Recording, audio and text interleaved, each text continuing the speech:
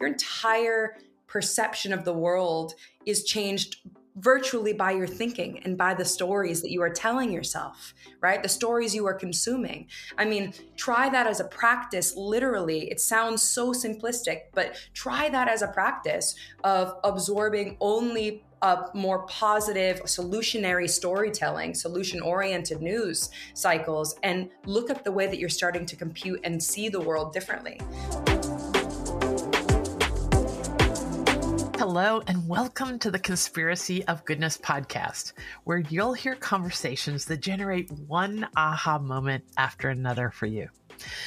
There is an enormous wave of goodness and progress well underway in the world that almost no one knows enough about yet.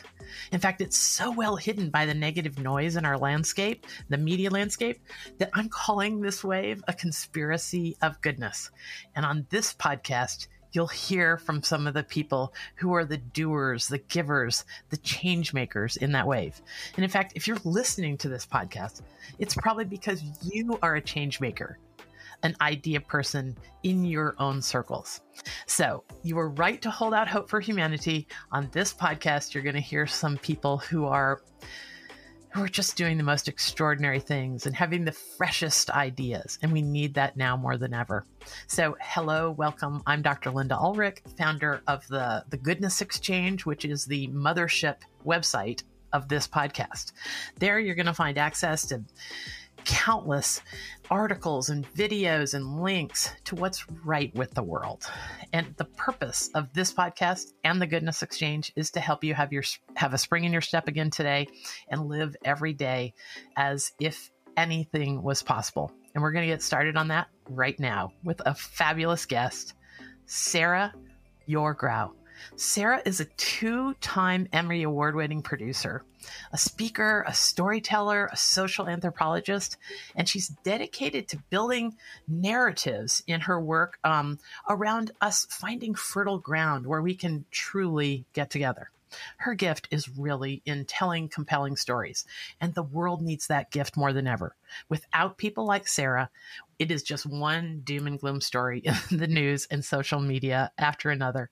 You know, whether she's journeying deep inside some subculture in our American landscape, I'm going to tell you about a fabulous series that she was a part of that had 450 million viewers, or she's traveling the world. She is dedicated to turning these great concepts that she has come across into more and more fertile ground. Again, that word, fertile ground for connectivity and powerful bridges of connection. So welcome, Sarah. Wow. Thank you so much for having me. I feel like we found, I've joked with you, but I feel like I found kin in everything you're doing. Once I stumbled upon the Goodness Exchange, it's just like, wow, my people. Well, I think we are driving at the same thing. I think we're driving at this choice that we have to make in our society right now about what we give our attention to. Absolutely. And I think that really comes down to, everything in storytelling too is a reminder that it comes back to our own stories, right? And where we have agency to even choose what stories we're absorbing and choose what stories we're telling and digesting about the world that totally transform our point of view. Mm-hmm. And, I've found myself saying these days, we've got to worry as much about our worldview, at least as much as we are our waistline.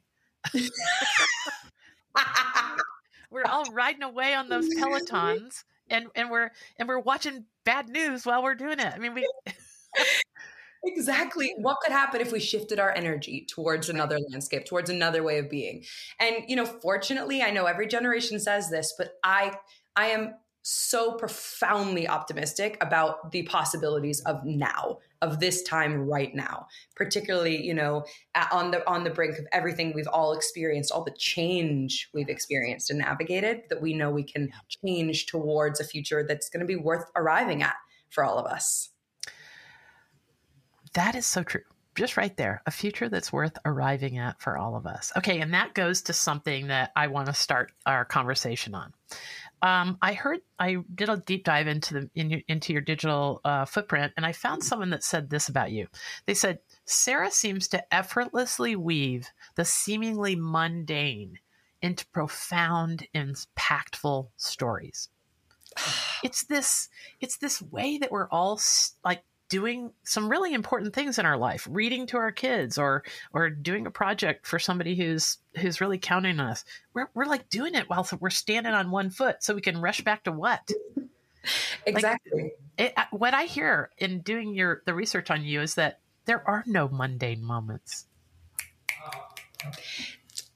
I think, and I promise I will not be a broken record. I'm just sharing the context of these past few years of so much. I mean, obviously we all had a very different experience with it, but I think the shared common thread that we all had was we got to confront our mortality, right? In a way that is a blessing, because that infuses our life with so much meaning. And we start to realize that these little moments in between that connect us back to each other, connect us back to ourselves. I mean, these are the moments worth amplifying, right? So many people arrived even at the top of their perceived mountains of what success was supposed to look like in their lives, their careers, what we've been digesting of our story, of our society, and realized actually the stuff that fulfills me and nourishes me are these everyday little moments of just being happy, content, and open to the possibilities of your life.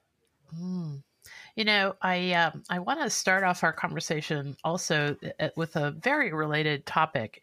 Are the things that you learned in this grand adventure you had with Mike Rowe and returning the favor? If for anybody who didn't run across this, there were 105 episodes. Sarah made 105 episodes of a series called Returning the Favor with the 450 million viewers, with Mike Rowe that sounds like an extraordinary adventure through America. I mean, it was a transformative experience and that's even diminishing it. I grew up on the East Coast in the Northeast. I was fortunate to have a parent from, and my dad's from South Africa. My parents really supported travel in our life. So I've always been very curious about other people and worlds and ways of living. But I got to know this country better than most politicians back when people were really in the campaigns and in the world. And I visited over 100 different rural hamlets, whether it's rural hamlets in Appalachia, inner city Baltimore, inner city Chicago, the rural fields of Illinois. I mean, everywhere you can imagine. And I know we traveled during 2016 to 2021. And you can remember that the larger societal narrative that was happening during that time, right? It was the time we were being told it was the most divided time in America, that we were broken beyond repair, that we were all completely different from each other. There was sort of no point and no opportunity to connect between each other, right? Because we're so divided geographically in this country, right? Rural, urban, we just don't have natural pathways between each other. And I spent the role on this job, other than being a co-host with Mike and executive producing the series, is I would come in and actually earn trust in these communities. So I'd be dropped in the middle of, rural Kentucky, and I'd be plopped in and I'd be wearing my uniform that just lasted me across the kind of my t-shirt and jeans. And I would just go in and I would find the real people, the people in the community, understand their subculture, understand what their value sets were, what language they were using to define the worlds around them, right? Because we're talking about so many of the same things, and we have such different language, right? What we're using symbolically, what's meaningful to us, understanding what the challenges in this, as challenges and things that we love and things that are meaningful for us in a culture. So I spent countless hours in church pews, halls of worship, backyard barbecues, people's kitchens, living rooms. I really got to know us as a country. And I became this very, very small subgroup of people who knew our potential that was so counter to the larger national narrative, right? That I met with us offline in the world, in our truth and our day to day. And it just transformed the way that I experience and digest news in general, right? Because I met the data points. I met the headlines, Yeah. It just changes you. I had done all this research on your work, and I never really overlaid that the timing of this. So if you cared to turn on the news at any given time, all you heard was all the acrimony and the dysfunction. And yet here you were in community after community, each one of them very different. Very different. Finding people that were we're all wanting the same thing. Talk to us about the similarities are so much bigger than the differences. Oh my gosh. And I know that sounds, I can't tell you how deeply it's anchored. I have lived this. I mean, I have been in every scenario possible. I have been, I really know and understand the soil of this country, right? The variety of our landscape. And what just transformed me during that time, I'll actually take you into this. When I first arrived in certain communities, there's a natural skepticism that comes when anyone is coming from the outside. And I'd say particularly when someone from the coasts is coming into the middle of the country, right? There's a little bit of suspicion because we don't have enough natural inroads to meet each other. So this is not a common experience, right? For us to be in visitation in reality with each other. And so Can I just pause for just a second? Give us just a little bit more detail so people can imagine. So you tell me if I'm right about this. Please. So this is a show that Mike Rowe was championing. Mm-hmm. And of course, he just didn't show up in town and start talking to locals. Right. There had to be somebody who had was the first person to drop into whatever. Sure. And I'll tell you more about that then. Okay. Okay. So, and then you just start poking around the corners of town and talking to people. Like, what kind of person are you that you could just make friends with people that fast? Like, okay, go ahead. I just wanted to give people a little bit more context if they hadn't seen the show. Please, please, please. Yeah, for sure. So yes. So Mike is is filming 9 different series. Mike is a busy man. And so I propped in, I have a background in social anthropology. So I really love the way that subcultures can exist. And I'm a theater kid. So I love diving. I understand and I assume that your world contains multitudes, right? And I'm excited to dive in and find a shared language where we can connect, even without losing myself in the process, right? So my job would be to literally go into these communities that were not always very excited to have me initially, right? They were like, who is, mind you, I was living in New York City at the time. I was a New York City TV producer. Talk about the least relatable human being in America, right? Like with all different kinds of assumptions in a time that we were deeply skeptical of the media, right? And we were starting to have those big dialogues, right? So I did not come into a welcome wagon or an excited procession with things. And what I did is I tapped into this part of myself that I realized we are so sorely needing. And, so much of us have discovered this is we don't even know how to listen and sit with each other in any way. And I hadn't had opportunities to do that. So I would literally get dropped into a main street. Say I was in, a beautiful little town in rural Tennessee. And they have their own world. It's a world that has a lot of people who are just living there generationally after generation. And I would pop in and I would have to earn trust in these communities. And I would do that by first coming in and saying, let's share our assumptions about each other, and it would sort of get a nervous giggle with somebody say, let me actually give you a story.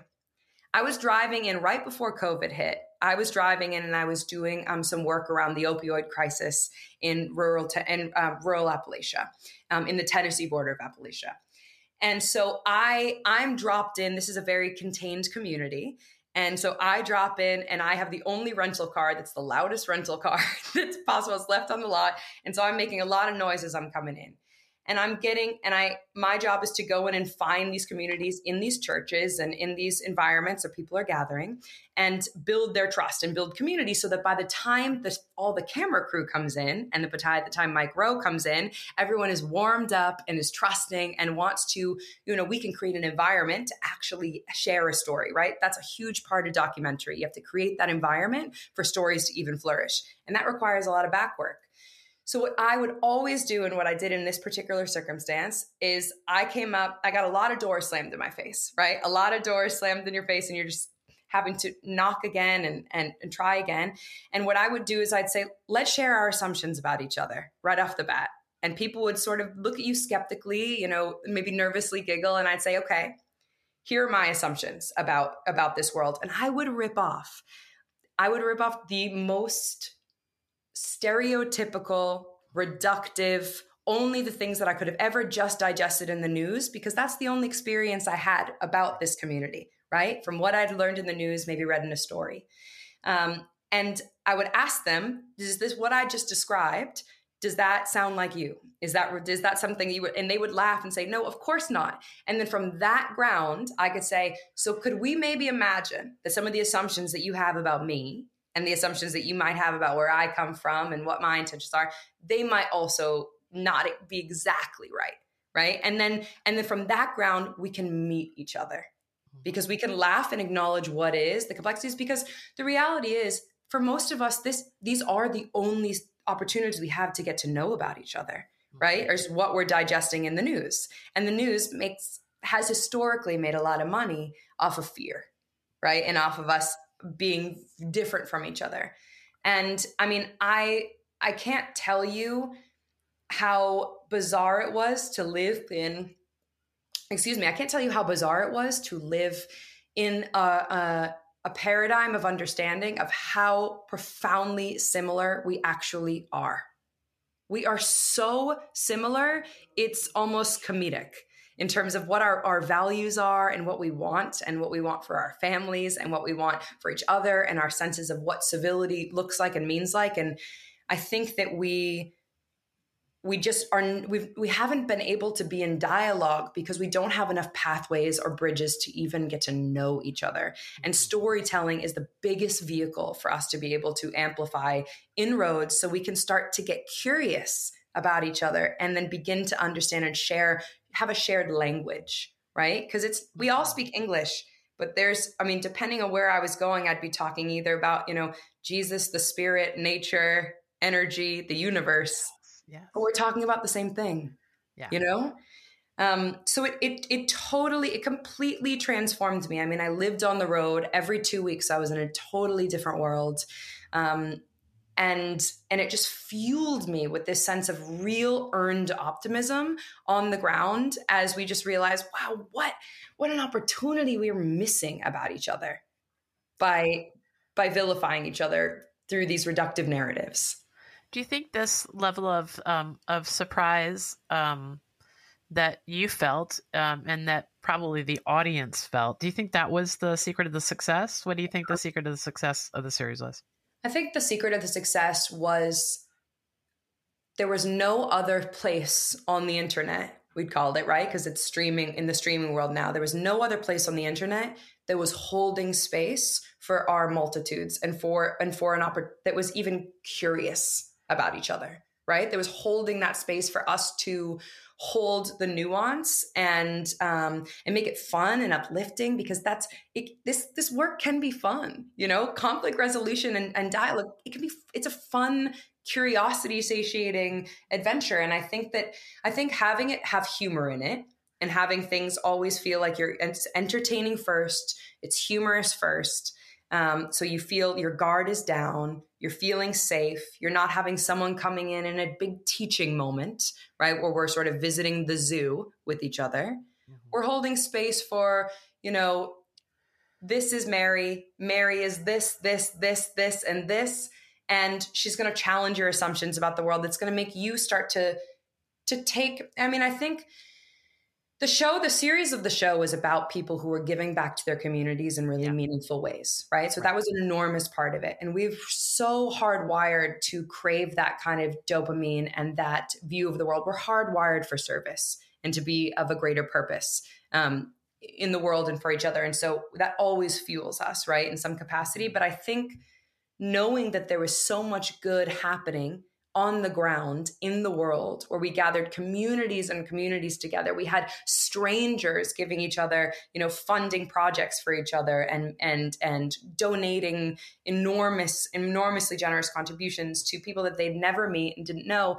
It was this it felt like this utopian idea grounded in our real shared reality that was happening simultaneous to the news cycle stories, right? I think the worse that the top news cycles got, the better our experience and our fan base, the bigger it grew, right? Because people were starving for it. Well, weren't you essentially the thing was you would discover people who were doing incredible good things for their communities, change agents.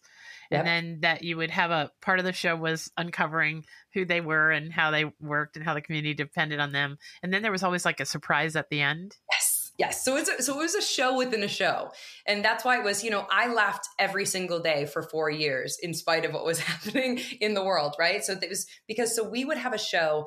So I would meet the community pretending that I was a documentary filmmaker, which I am, but I was a documentary filmmaker and producer who was coming to do an expose on the good work that they're doing in the world, on the beautiful, generous work that they're doing for their community.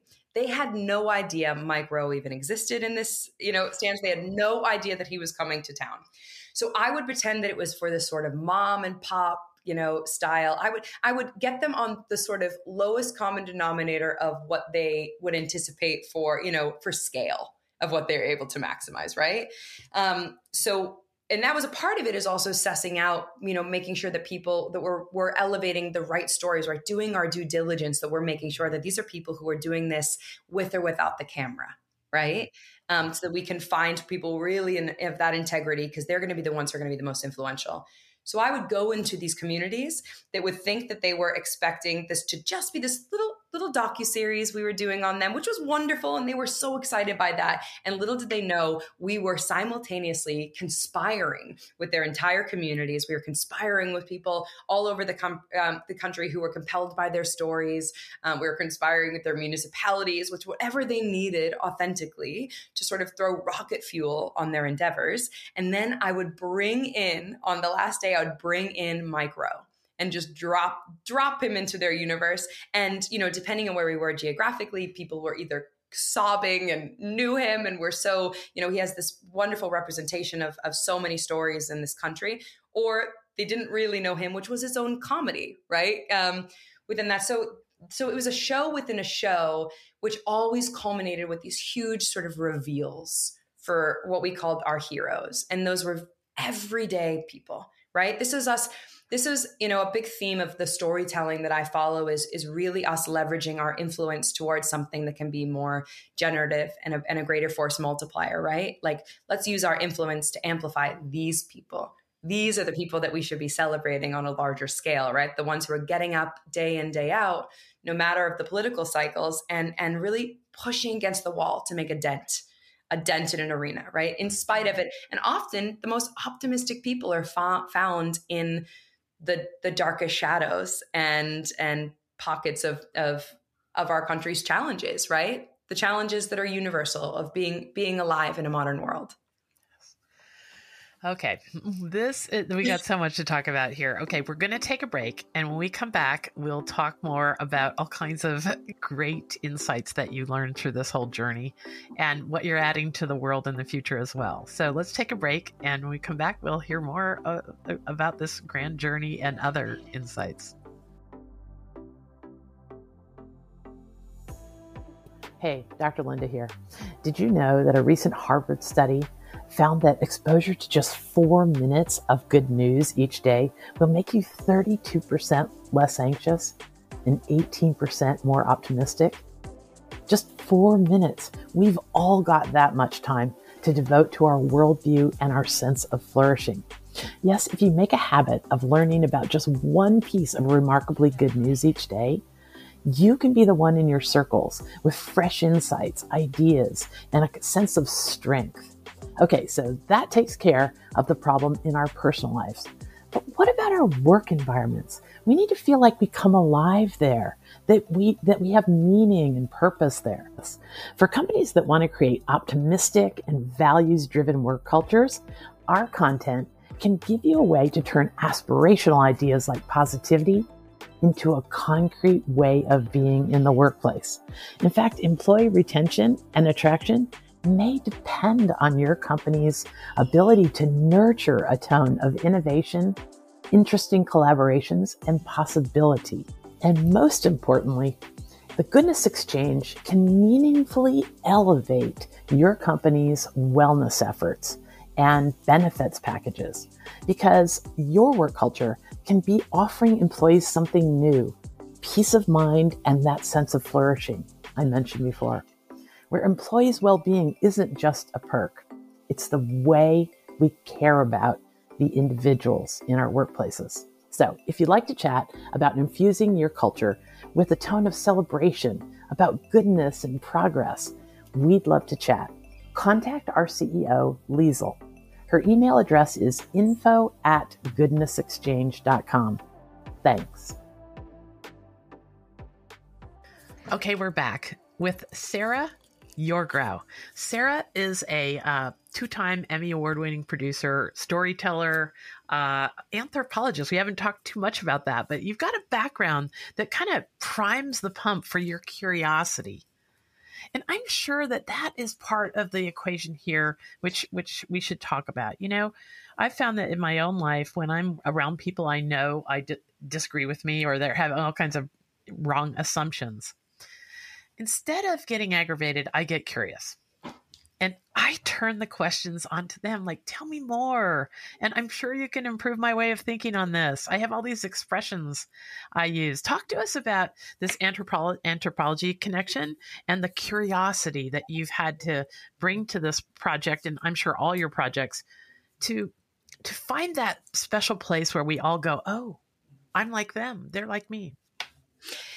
I mean, this is the thesis of all of it, right? It really all comes down to sort of gamifying your curiosity towards the goal of connection. Because I think so much, I mean, I know it's beyond thinking. I know the most important thing for me is genuine connection. You know, I have a husband who speaks English as a second language. And so we're constantly going, okay, what does that word mean to you when you're using that word, so that we can ensure that we're actually dialoguing and having that sort of connection.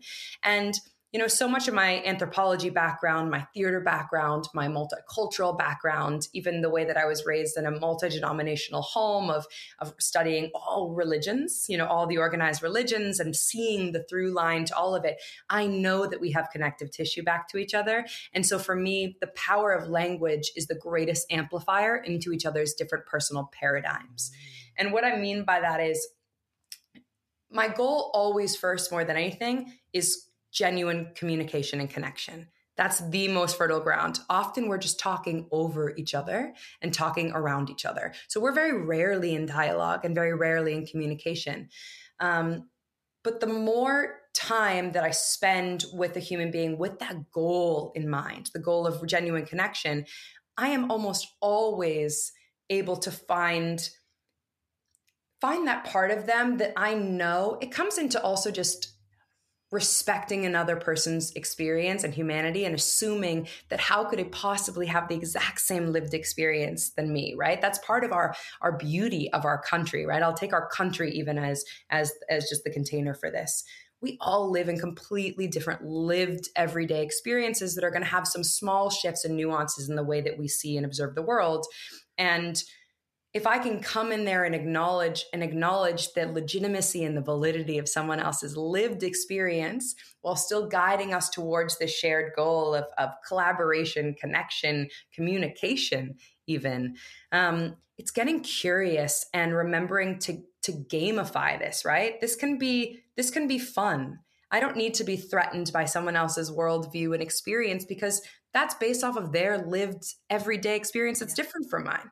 Right. So it's actually not even it's not a threat to me. I'm more curious around. So I really think it's about staying so curious and gamifying that in some way, and remembering that that's our beauty in the world. That's what makes life so interesting and worthwhile. If we were all these homogenous, you know, completely unified, we have 50 different states. We have 50 different opportunities to live in a different sort of way, but we need to work as a culture to actually figure out how to bridge. So because we're missing out on each other. We'd often find in dialogue with people that I, you know, during the series and just over the course of my work, there's people that I would make all sorts of assumptions that they fall into a bubble of one. Maybe it's a partisan bubble where I assume I can anticipate the way that someone votes or what their political leanings are based on the values that we're sharing together in a room or in an experience. And the amount of times I have been wrong about that, the amount of times that I have assumed one thing and been sort of shocked at the discovery. It's just, you're just remembering we are so much more nuanced than any of these stories are trying. These, you know, when I'm saying these stories, I'm meaning some of these more negatively tilted news stories about each other, right? These like small reductive data stories. We are so multidimensional. And, you know, I think a huge part of even staying curious about another person is it has to begin with being curious about yourself and holding space for your own multidimensionality. Because once you can recognize how multidimensional you are, then you can assume that in another human being.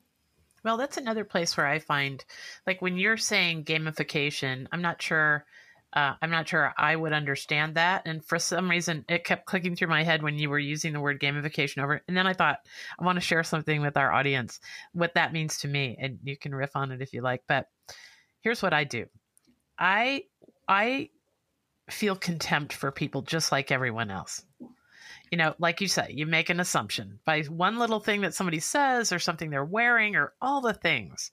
You just jump to a conclusion and you feel contempt. So that's how I gamify this curiosity thing. Whenever I feel contempt, I've taught myself over the last 10 years, that triggers my curiosity. I go, oh, I don't really like this person, or I don't, and then I gamify it by saying, okay, get curious, exchange contempt for curiosity. And as you say, every time I'm astonished at how wrong my assumptions were.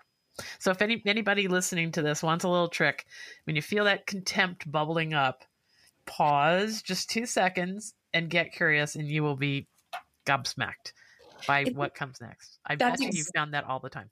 That is exactly right. And I love that story tidbit about that, because that's, you know, there's a different sort of, you want to talk about euphoric feeling and getting and a bliss surge in your body. It's the catharsis of real connection within that. And when you can, I too also chase down, I know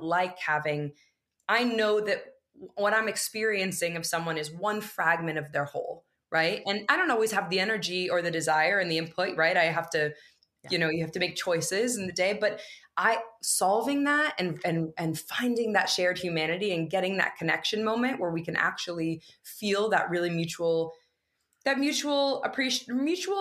respect, like on the highest level for each other's human experience, that tends to be the most generative place in which we can build from. Mm-hmm. I was looking over here on the screen to get a podcast episode, but you know, I will pass this on. There's a scientist in the world, Dr. Ian Kerr, who is the world's leading scientist studying whales. And he said something to me that works perfectly into our conversation about these assumptions we have with others and all that. So he has a video that has 26 million views about a kind of technology he's invented to study whales called the Snotbot. It's essentially a drone that flies over the whale. Now, their boat can be 400 yards away, so they're not doing the old way of studying whales. The boats had to be right on top of them. But now they can fly this drone, and when the whale blows, all the snot goes up and falls on petri dishes that are on this drone. So I encourage people to listen to that episode. Maybe my producer can get that episode number for us. But anyway, I'll find it somewhere. But my point in bringing that up is that he said something to me that stuck with me ever since. He goes, Linda, you know, oh, here it is. It's episode 116. If people want to tune in, it's a fabulous episode. He's an incredible scientist and very funny, and 40 years at it being an innovator. So he says, Linda, you know how much we know about whales? And I said, well, I don't know really. And he goes, well, if you just saw me in my kitchen when I'm making a cup of coffee, would you think you knew Ian Kerr? Would you just write everything about him? If that's the only moment of my day you saw was the 2 minutes when I'm making coffee in my kitchen? But that's the way we are about whales. We only see, the only thing we know about them is that moment when they break the top of the water and roll over. That's really all we know about them. And when he said that, of course I wouldn't think I knew anything about Ian Kerr if I just saw a little video of him making coffee in the morning. You wouldn't know anything. But that's what we're doing to everyone around us out in the world. When we say the words, a little small Tennessee Appalachian town, just saying those words brings up all kinds of cultural biases and all kinds of things that are incredibly wrong. You must have walked into town after town after town with, your bag on your virtual bag on your back of cultural things that you thought you knew, and then it just got blasted all day long. The humility, I mean, the absolute humility and just being slammed, exactly, getting blasted all day long is a perfect descriptor of it. Because, well, it just, by, episode 7 of really having been in the arena of just getting my butt kicked by all these assumptions, is you just realize how, if you go in the power of your intentionality of real curiosity gives so much back to you. You are the one who benefits from that at the end of the day. You are the one who is uplifted, and it spreads to everything that you do, right? Because, not that this goes with things, but loving people live in a loving world. And if I can train my mind to start to look for things that feel interesting, curious, if I can assume that this person is going to have curiosity back about me, and it's going to inspire that to be true. That's the power of intention of coming into some of these places where you just have to come in with so much assumption that you don't know anything. And that's the most fertile, beautiful ground to start to build, to actually be able to listen and hear and build a reality that's much more reflective of reality, right? Yes. And that is a giant point too, is that I was listening to a documentary the other night about how much our sight screens out of the real world. We're only seeing like 1%, and then our brain fills in the gaps. It's so crazy. Okay, so if that's the case, and this is one of the it sounds like one of the big takeaways that you had from this grand experience, talk to me about the fact that you must have been feeling yourself changing every day. I found a spot where you said, "I am not attached to the person I am today." I think that a lot of us fight for the person we are today. Like we fight to validate whatever we think about ourselves or the world today. But you just, you are not attached to the person you are. I am not attached to the person. The full lines there, I think, are: I am not attached to the person I was, nor am I attached to the person I am. I am only attached to becoming the most authentic version of me, and that person will always be changing. And, that became a mantra for me as I realized how quickly the rigidity of our narratives have to be flexible about the world, right? We all had that experience, that shared experience we had, 2020 to 2022 or 3, or whatever your relationship was with that time frame. But we lived in a time where all these assumptions that we thought were solid and pillars in the sand ended up being movable, right? They ended up shifting. And for so many of us, if we build these narratives that are too rigid around our world and ourselves, we're not going to be expansive enough to hold in the shifting nature of, right? The living is a dynamic act. The practice, right? The more literally on a cellular, even physics level, we're inputting new data points every single day that's going to challenge and eradicate old narrative. Your entire perception of the world is changed virtually by your thinking and by the stories that you are telling yourself, right? The stories you are consuming. I mean, try that as a practice. Literally, it sounds so simplistic, but try that as a practice of absorbing only more positive, solutionary storytelling, solution-oriented news cycles, and look at the way that you're starting to compute and see the world differently. What's the Anais Nin quote of the world is not, we don't see the world as it is, we see the world as we are. Right? We don't see the world as it is, we see the world as we are. And that's going to be shifting all the time, right? That's to me, the mark. Growth requires change. right? I don't mourn no longer being 7 years old as I become 14 years old, as I become 25 years old, as I become 30. And there's some reductive narrative, I think, because we live in a world that's really forced binary style thinking that actually really limits our mind's ability. We're using, 20% of our mind's capability within that when we're thinking just in these binaries, good, bad, black, white, even on a partisan level. And it just, as we can remember that we're going to be change has to be part of that growth, right? That's a positive thing. And for some of us, we find a lot of safety in the idea that we stop changing at a certain age, and that gets rooted, but we miss out on all the natural growth that's happening in our worlds and what we're capable of to change wise as a society. We're deeply, deeply capable, deeply capable. So talk to me about how stories impact that, because you and I both enjoy, I know, a program that's on PBS called Finding Your Roots. We talked about that. It's if for folks who don't know about Finding Your Roots, take a look at it. It's extraordinary. You get sucked in. Lewis Gates interviews people that most of us know, people that are well known, and he does the most deep dive into their DNA and their genetics and the generations that led them to where they are today. And it is such an extraordinary realization that they are learning stories about their great grandparents that should have been passed on.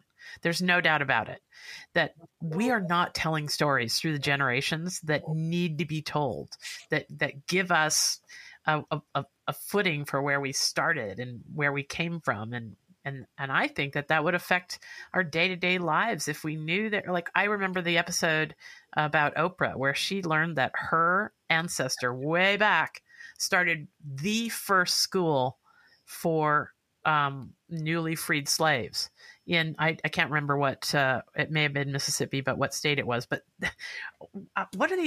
she doesn't come by who she is accidentally. She's got somebody back there in her gene pool that would do that at a time when, it was not considered anything anybody wanted was to educate the former slaves. So in any case, talk to us about how stories are not transferring through society, not transferring through generations. I even think it's down to organizational stories. I think of all the really great corporations in the world that started with a founder who really saw a need, had the right expertise to provide it, and of course they were going to make money. They want to put bread on the table, but they started with the founder who really saw their purpose and how they could contribute to society. And those stories are all lost. So talk to us about story. Yeah, story is the thing that keeps us human. Story is the thing that absolutely keeps us human. And I think it has the most transformative power to expand our sense of real world possibility.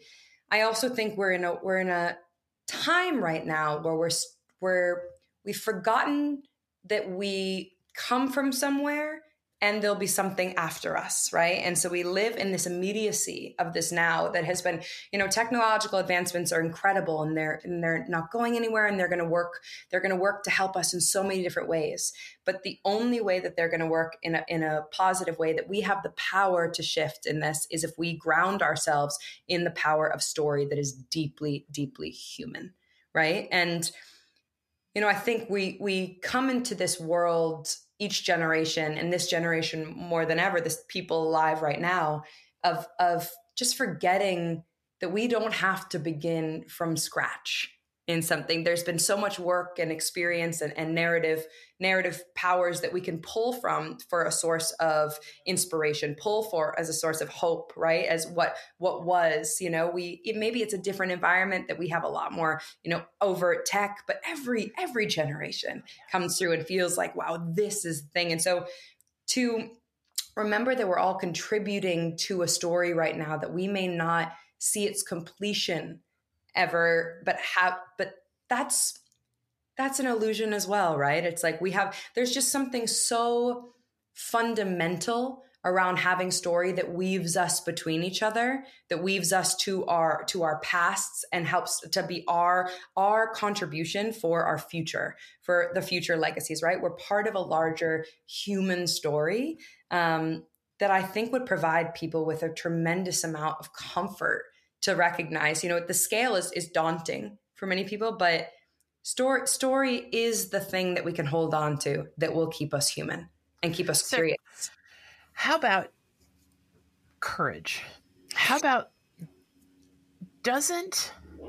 I think it's fundamentally story that gives us courage. Like my mom was an orphan by age 10 and made her way across the United States by herself. From the San Diego to Washington, D.C., it's a crazy story. And I think she's the source of my original courage. If that story doesn't get passed down, then do we lose this this edge that we need to take those big steps? Yeah, I mean, talk to me about that the courage and where that comes from in your world and what you saw. Because I bet you a lot of these people that were do-gooders that you saw on the road, they just didn't pop up out of nowhere.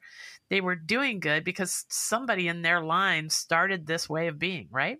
Absolutely. And I also would just harken back to the fact that I think the qualification, the prerequisite for any light bearer is that they've spent a lot of time in the dark and they've spent a lot of time in shadow.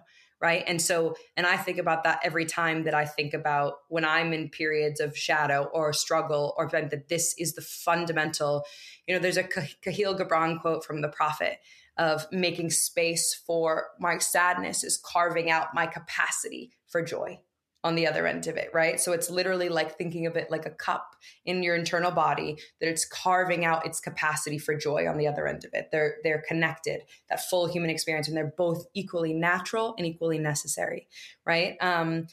And I think, courage is the fundamental. Courage stems into also that just sense of profound belief, and belief is a story. Belief is a narrative.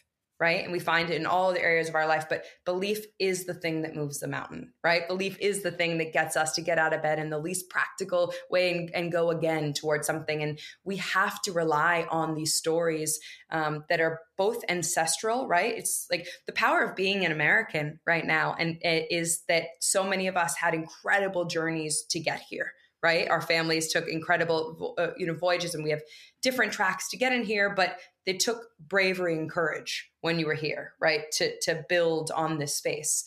And so there's just something, narrative is the thing.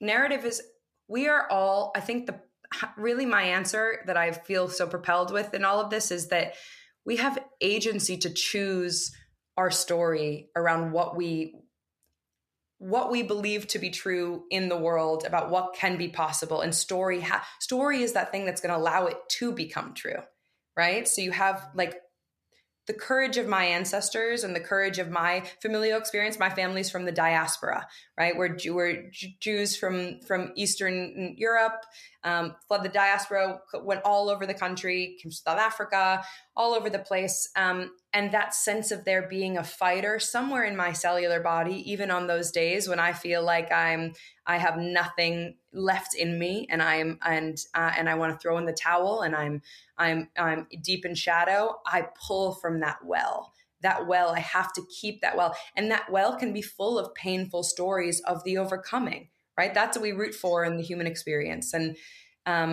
so yeah, I implore people to study their ancestry in that way, to study their story that belongs to them in some way. And then remembering that their story, even if it feels like, who am I speaking to? What is my real immediate connection in the world? Where am I really making a progress? The generations that are going to come after you are going to pull from some of that story of your courage and bravery. You have to believe things into being.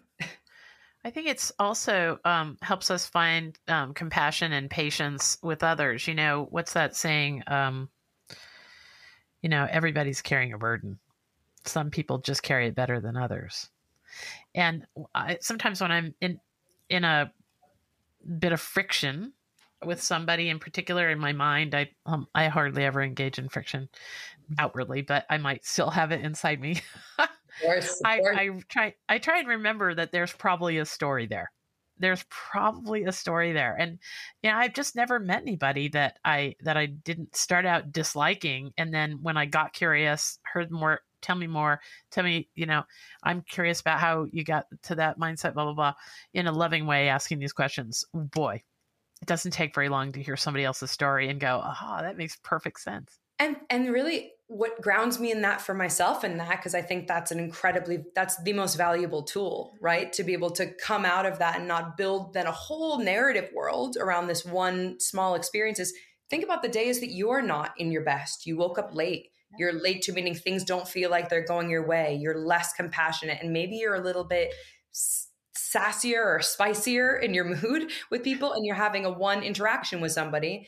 And then if someone were to build an entire narrative off of this little micro point of the way that you were behaving in your life that day, that would not feel like, how would you feel just remembering the humanity and all of that, that you are also someone who's had a day like that, or you are also someone who's experienced something like that, but that's not your full story. So make the assumption that it's not theirs. Mm-hmm. I hope this conversation inspires folks to, really look at the story behind actions and others, and ask bigger questions about the stories we're hearing on the news, because they're very selective about what parts of the story they tell us, of course. But, if this conversation had only been 2 or 3 minutes long, what do you really wish people knew? We talked about a lot of things today. I really, really wish people knew how much we have in common. And I know that sounds maybe reductive, but I'm just in shock at how much I didn't anticipate that. I assumed we would have these huge differences. I assumed that we'd be so unlike each other, particularly people who maybe voted differently than me and voted, in some way. And I had a whole story around them. And I've just had that challenged time after time after time after time. In the true intimate settings where people revealed their real selves, and I could get to actually sit with them and know them, even in everyday activities. But we have so much in common, and we're missing out on each other. That's really the urgency of it. We're missing out on opportunities to collaborate and innovate towards a lot of shared goals we have, right? We are wasting a lot of time in the useless act, right, of just the energy giveaway of our own limited assumptions about each other, and our, non-constructive anger and our non-constructive, if we can drop into the pursuit and reshift and transmute some of that judgment we have about each other and some of that anger, and we can drop into curiosity and inquiry and put ourselves in settings, right? Walk our talk. Right? The novelty of walking our talk in the most minor ways, putting yourself, visiting a space or a community that maybe you wouldn't have found yourself in, or been in a dialogue circle. There's so many opportunities for this, but we are just missing out on each other by thinking incorrectly that we don't have this incredible commonality. Yeah. Okay. So if I'm assuming that these are the concepts that you put into your work as a videographer and a producer, and I know that your goal, I assume your goal is to start to get better and better social curiosity, a social contract around learning stories. Tell me what has to happen next in your working world, in the way that you want to build Common Ground. I should have mentioned that a long time ago. You have a Common Ground studio, which is an amazing business around videography and producing great stories for various entities. So tell me what has to happen next to get your way of thinking about building a better culture around story. Tell me what has to happen next. Sure. So at Common Ground Studios, we're a storytelling agency and a production house. So we do all things around narrative and construction. And we're really built and propelled by sort of the Oscar Wilde quote of life imitates art, right? The power that we have for story to help shift our cultural zeitgeists. And it's based on based on our belief and our data-backed belief that just like we need representation across gender, race, a creed, whatever it might be, we need more representation to be able to pull from of our greater social possibilities, right? Our greater real world possibilities within that. You know, art has the greatest power to influence and connect and to remind us that each of us are human and have a whole other story. And so we're very, very lucky in the sense that finally the markets are starting to wake up to the reality that uplifting, solution-oriented, asset-framed stories of our possibility that feel authentic and real and are told by the communities that we're serving, right? Told, like, who tells the stories equally as important as the story being told, that this is good for everyone's bottom line, right? Because we live in a capitalist structure. So we have to adhere to this. These are the goals, and, you know, for us to be able to move up the Maslow hierarchy of needs, like, we need to make sure that we're safe and in that. So we finally are starting to work with brands and different organizations and companies who realize that the more that they can share an uplifting, that they are really in the world, making an uplifting impact, sharing their community stories that are helping to have someone say, wow, I really resonate with that. And now I can begin to pull from, whether it's my lived experience, I can start to absorb. My brain can actually start to shift and believe, like, the way that art has always done this for us. Think of the Ted Lasso effect, right? Why it's so powerful. It's like, because it's a beautiful way of us being, right? That's, and so our biggest thing is we need more and more brands to understand the power of reaching their audiences differently, resonating with their communities differently, building the bottom line that is both financial as well as spiritual, right? We need we need us to, the happier we are, like, this kind of content trends 5 times more than negative and, you know, challenge focused, content. So it's just, there's a huge opportunity for brands to understand that stories can be a bridge between real world uplift and real world impact. Yeah. And, you know, I think we've got to give people the benefit of the doubt. You know, we think that the business, like, there needs to be some separation between people doing good in the world and the business world. Like, the lines are so blurry now with all the burgeoning social innovators in this world and social entrepreneurs. I can foresee a time when you almost have to be a social entrepreneur, no matter what. If you're selling dish soap, you're going to have to also find in your story this way that you are fundamentally making the world a better place with your business, or people are going to start turning their backs on folks. So I thank you for your role in this transition that we're probably in and don't know it yet, where, 69% of consumers self-identify as values driven. 69%. So and that's from a very big global study. If that's happening, then we have to have brands who care both about the bottom line and the impact they're leaving in their story on the planet. Absolutely. I thank you for joining us and talking to us so much about this wonderful journey you've been on and the things you're learning. And let's chat again after you've reshaped the story about a bunch of more folks. I would love that. I can't tell you how much I enjoyed this conversation. Thank you so much. Sue, thank you for having me. Well, Sarah is one of these innovators that's looking at a way to put bread on the table and do the world a great favor by lifting up a part of society that's important: storytelling, videography, business, marketing, all that. We can have it all. We can have folks that have good conscious efforts like she does to make art, make marketing, make pieces that matter and improve all our lives. So I can't thank you enough. Thank you so much for having me. Okay. I hope I hope you'll check out the Goodness Exchange, because I was telling Sarah right before we started recording that every article on the Goodness Exchange, which is a fundamentally good news website, we tell the story of people who are doing the most remarkable things in this world that no one knows about. And in those articles, every article, if you're not a reader, fine, there's always a beautiful video made by someone like Sarah. And that's one of the reasons why I was so wholeheartedly anxious to chat with you, because I do know the power of great videography and story. Absolutely. So I hope all the connections Sarah and I have shared with you today carry you through your week, and you will find the same joy and wonder that we've been talking about. Thanks.